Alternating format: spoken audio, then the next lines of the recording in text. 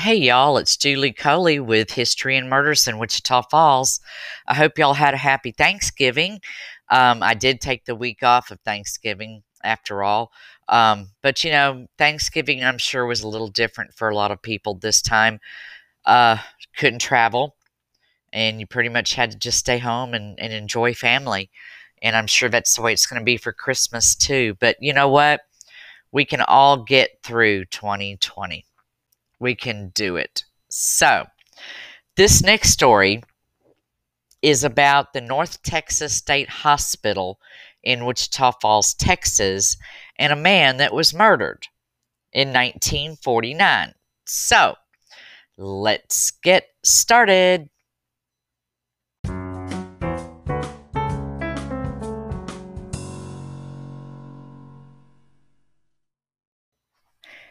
Elmer Rhodes was driving on the highway just south of Sulphur Springs, Texas, at about 8 a.m. on the morning of February 26th, 1949.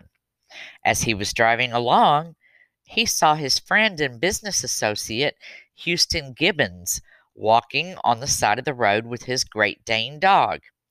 As Rhodes got closer, he saw Gibbons lie down in the middle of the road. His dog was standing watch over him, and he was afraid to get out of his truck to try to help because he was afraid of that big dog. He put the truck in reverse, and when he did, Gibbons got up from the road and started walking back towards town. Rhodes then drove back the short distance to town to get help. Rhodes stopped to call the city marshal to tell him that Gibbons was acting peculiar. The message was relayed to Deputy Sheriff Ebb Wheeler, and Wheeler, along with Sheriff Avera Rasure, went to the place where Gibbons had been seen. Spotting the man, they got out of their car and asked Gibbons to get in.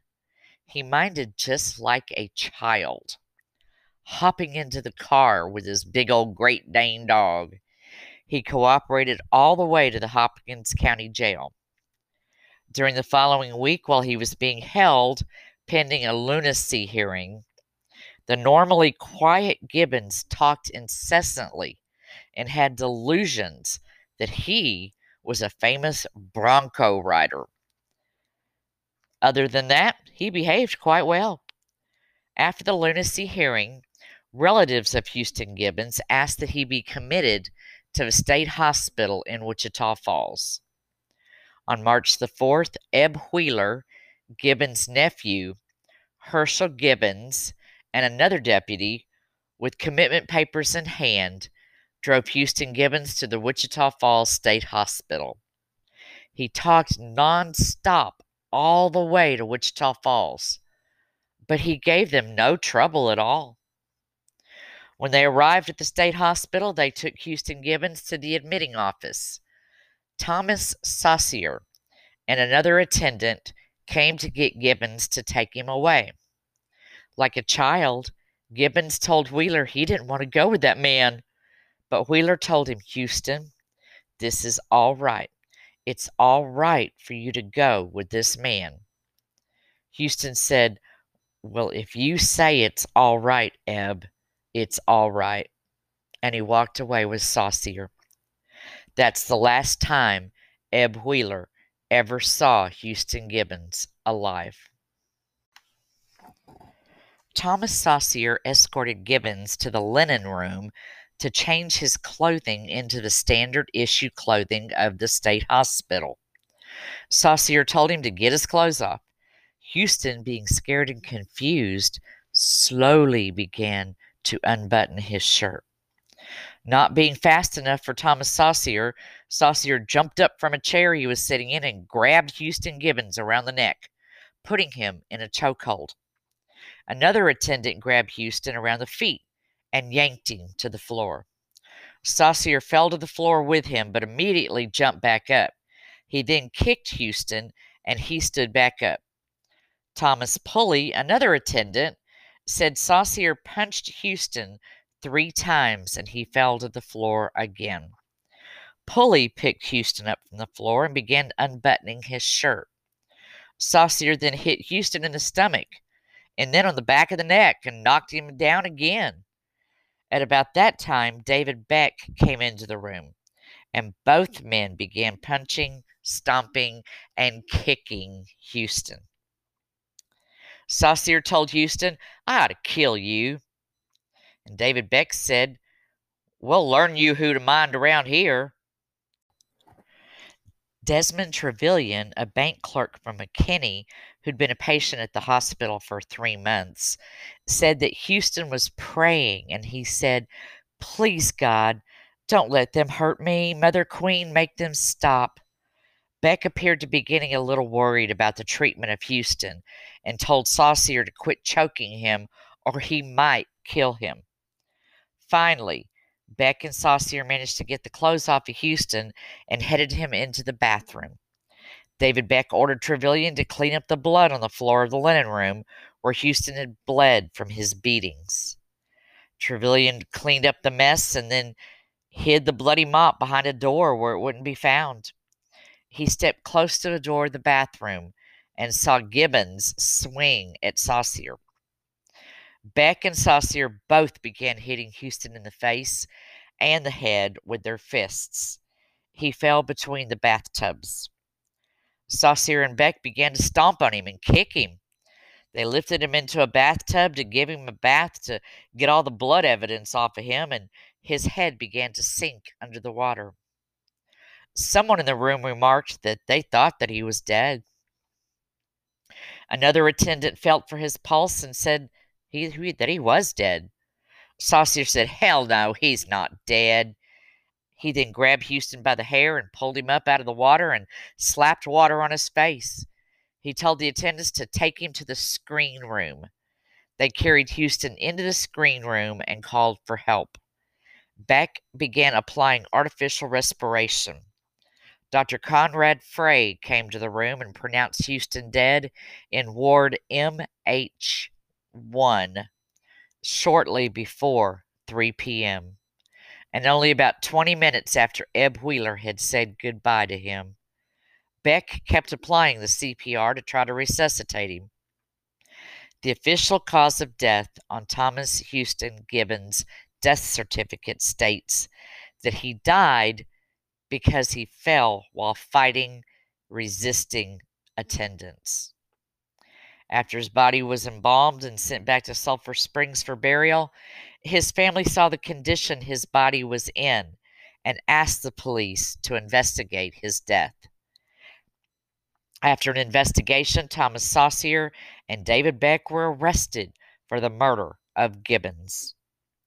Thomas Saucier's trial was set for May 19, 1949. During the trial, many of the men who were present at the time of Houston Gibbons' death were called to testify. Thomas Pulley was questioned on the stand, and when asked why he never told his story when he was first questioned by the investigating officers as to what really happened that day, he replied, "They didn't exactly threaten me, but they told me to keep my mouth shut about what happened. I understood what they meant." He said that he was afraid of both Saucier and Beck. Saucier told Beck, Pulley, and North to tell a story and stick to it. He told him to say that Gibbons had caused trouble while he was bringing him to the ward, and he caused trouble in the bathroom and fell over against the tub. Dr. J.L. Goforth, pathologist from Dallas, took the stand to relate the injuries to Houston Gibbons. He said even though he had been embalmed 20 hours before he examined the body, he was able to determine heavy bruises over the right eye, on the left side of his face, on the neck, on the chest, and both scratches and bruises on the inner part of both upper arms.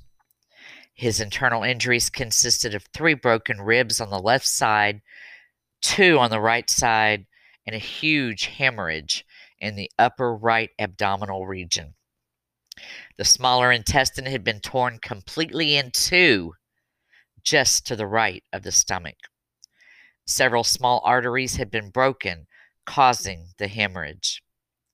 He said it would have required an unusually heavy blow to rupture this intestine. The rupture and subsequent hemorrhage would have caused a very quick death. The jury deliberated for 6 hours and 20 minutes and came to a verdict at 11:20 p.m. on the evening of May 22nd, 1949. Thomas Coy Saucier was assessed the death penalty for the brutal murder of Thomas Houston Gibbons. Saucier's wife became hysterical when the verdict was read. Mrs. Willie L. Pearl Earp, Saucier's mother-in-law, fainted and had to be taken by Owens and Brumley ambulance to the Wichita General Hospital. Charges were dropped against David Beck several days before the trial began. Beck had refused to testify against Thomas Saucier unless he received immunity. However, Sheriff Ham Vance found a way around the system and rearrested Beck on different charges. Beck was devastated. He had been promised he would not go to trial if he testified. On July 8th, while being held in jail awaiting his trial, he somehow managed to get some sedatives, and he took a quantity of them and overdosed. He was found unconscious in his cell. He was revived at the hospital and was deemed fit to stand trial a few weeks later. His trial began on July 28, 1949. The same witnesses were called to the stand, and the same testimony was given as it was the Saucier trial. A few new things came out in Beck's trial that weren't mentioned in Saucier's trial. But Beck wasn't being terribly cooperative, changing his testimony from his original grand jury statement, according to Charles Prothero, who was a member of that grand jury. Beck blamed the fact that he had been under the influence of Benzedrine and sleeping powders, that he didn't remember a thing he had said earlier in the investigation.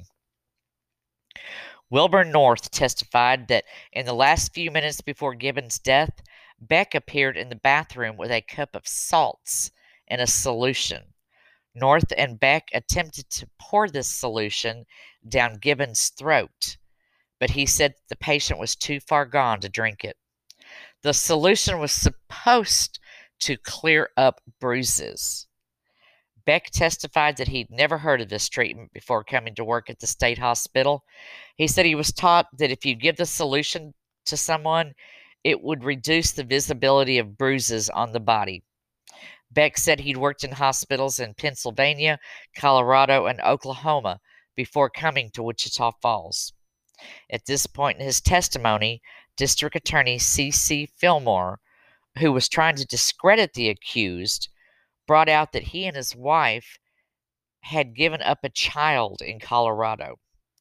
Beck said this was true, that he and his wife had released their 1-year-old baby to a welfare agency for adoption in Denver when they were no longer able to support the child. At this point, Mrs. Beck left the courtroom sobbing in tears. Beck broke into tears on the stand. Fillmore read a deposition from Norman, Oklahoma, and Irwin, Pennsylvania, of abuse by the hands of David Beck. There had been 4 prior acts of violence, including the kicking and beating of an aged patient during mealtime, making a report of heart attack after he had watched Thomas Saucier beat an old man, striking a patient with a water bucket, and punching and kicking a patient for non-obedience. The jury deliberated for 14 hours on the fate of David Beck.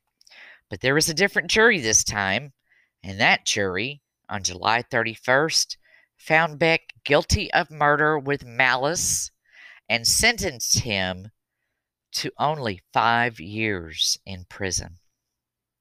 His attorney appealed, and the conviction was upheld on August the 18th, 1949. He was formally sentenced on May 7th, 1950, and served less than 3 years of his 5-year sentence. He was released from prison on March 28, 1953. Meanwhile, Thomas Saucier was formally sentenced to die in the electric chair on October 24th, 1951. Judge Arthur Tips handed down the sentence in the 30th District Court after the U.S. Supreme Court had refused to review the case. He was scheduled to die on January 10th, 1952. But on January 8th, 1952, the State Board of Pardons and Parole voted unanimously to commute the death sentence of Thomas Saucier to life in prison due to the fact that his accomplice, David Beck, only received 5 years for the same crime. He was paroled on February the 11th, 1967, from the Huntsville prison. Well, that's it for this week, y'all. Next week, I'm going to be telling a story called The Santa Claus Robbery. And it's an old story, but the interesting thing is that it originated here in Wichita Falls. So stay tuned for that. And then we're going to take Christmas week off because I'm not going to be doing a podcast on Christmas Eve. So we will see you next week. Thanks for listening. Bye.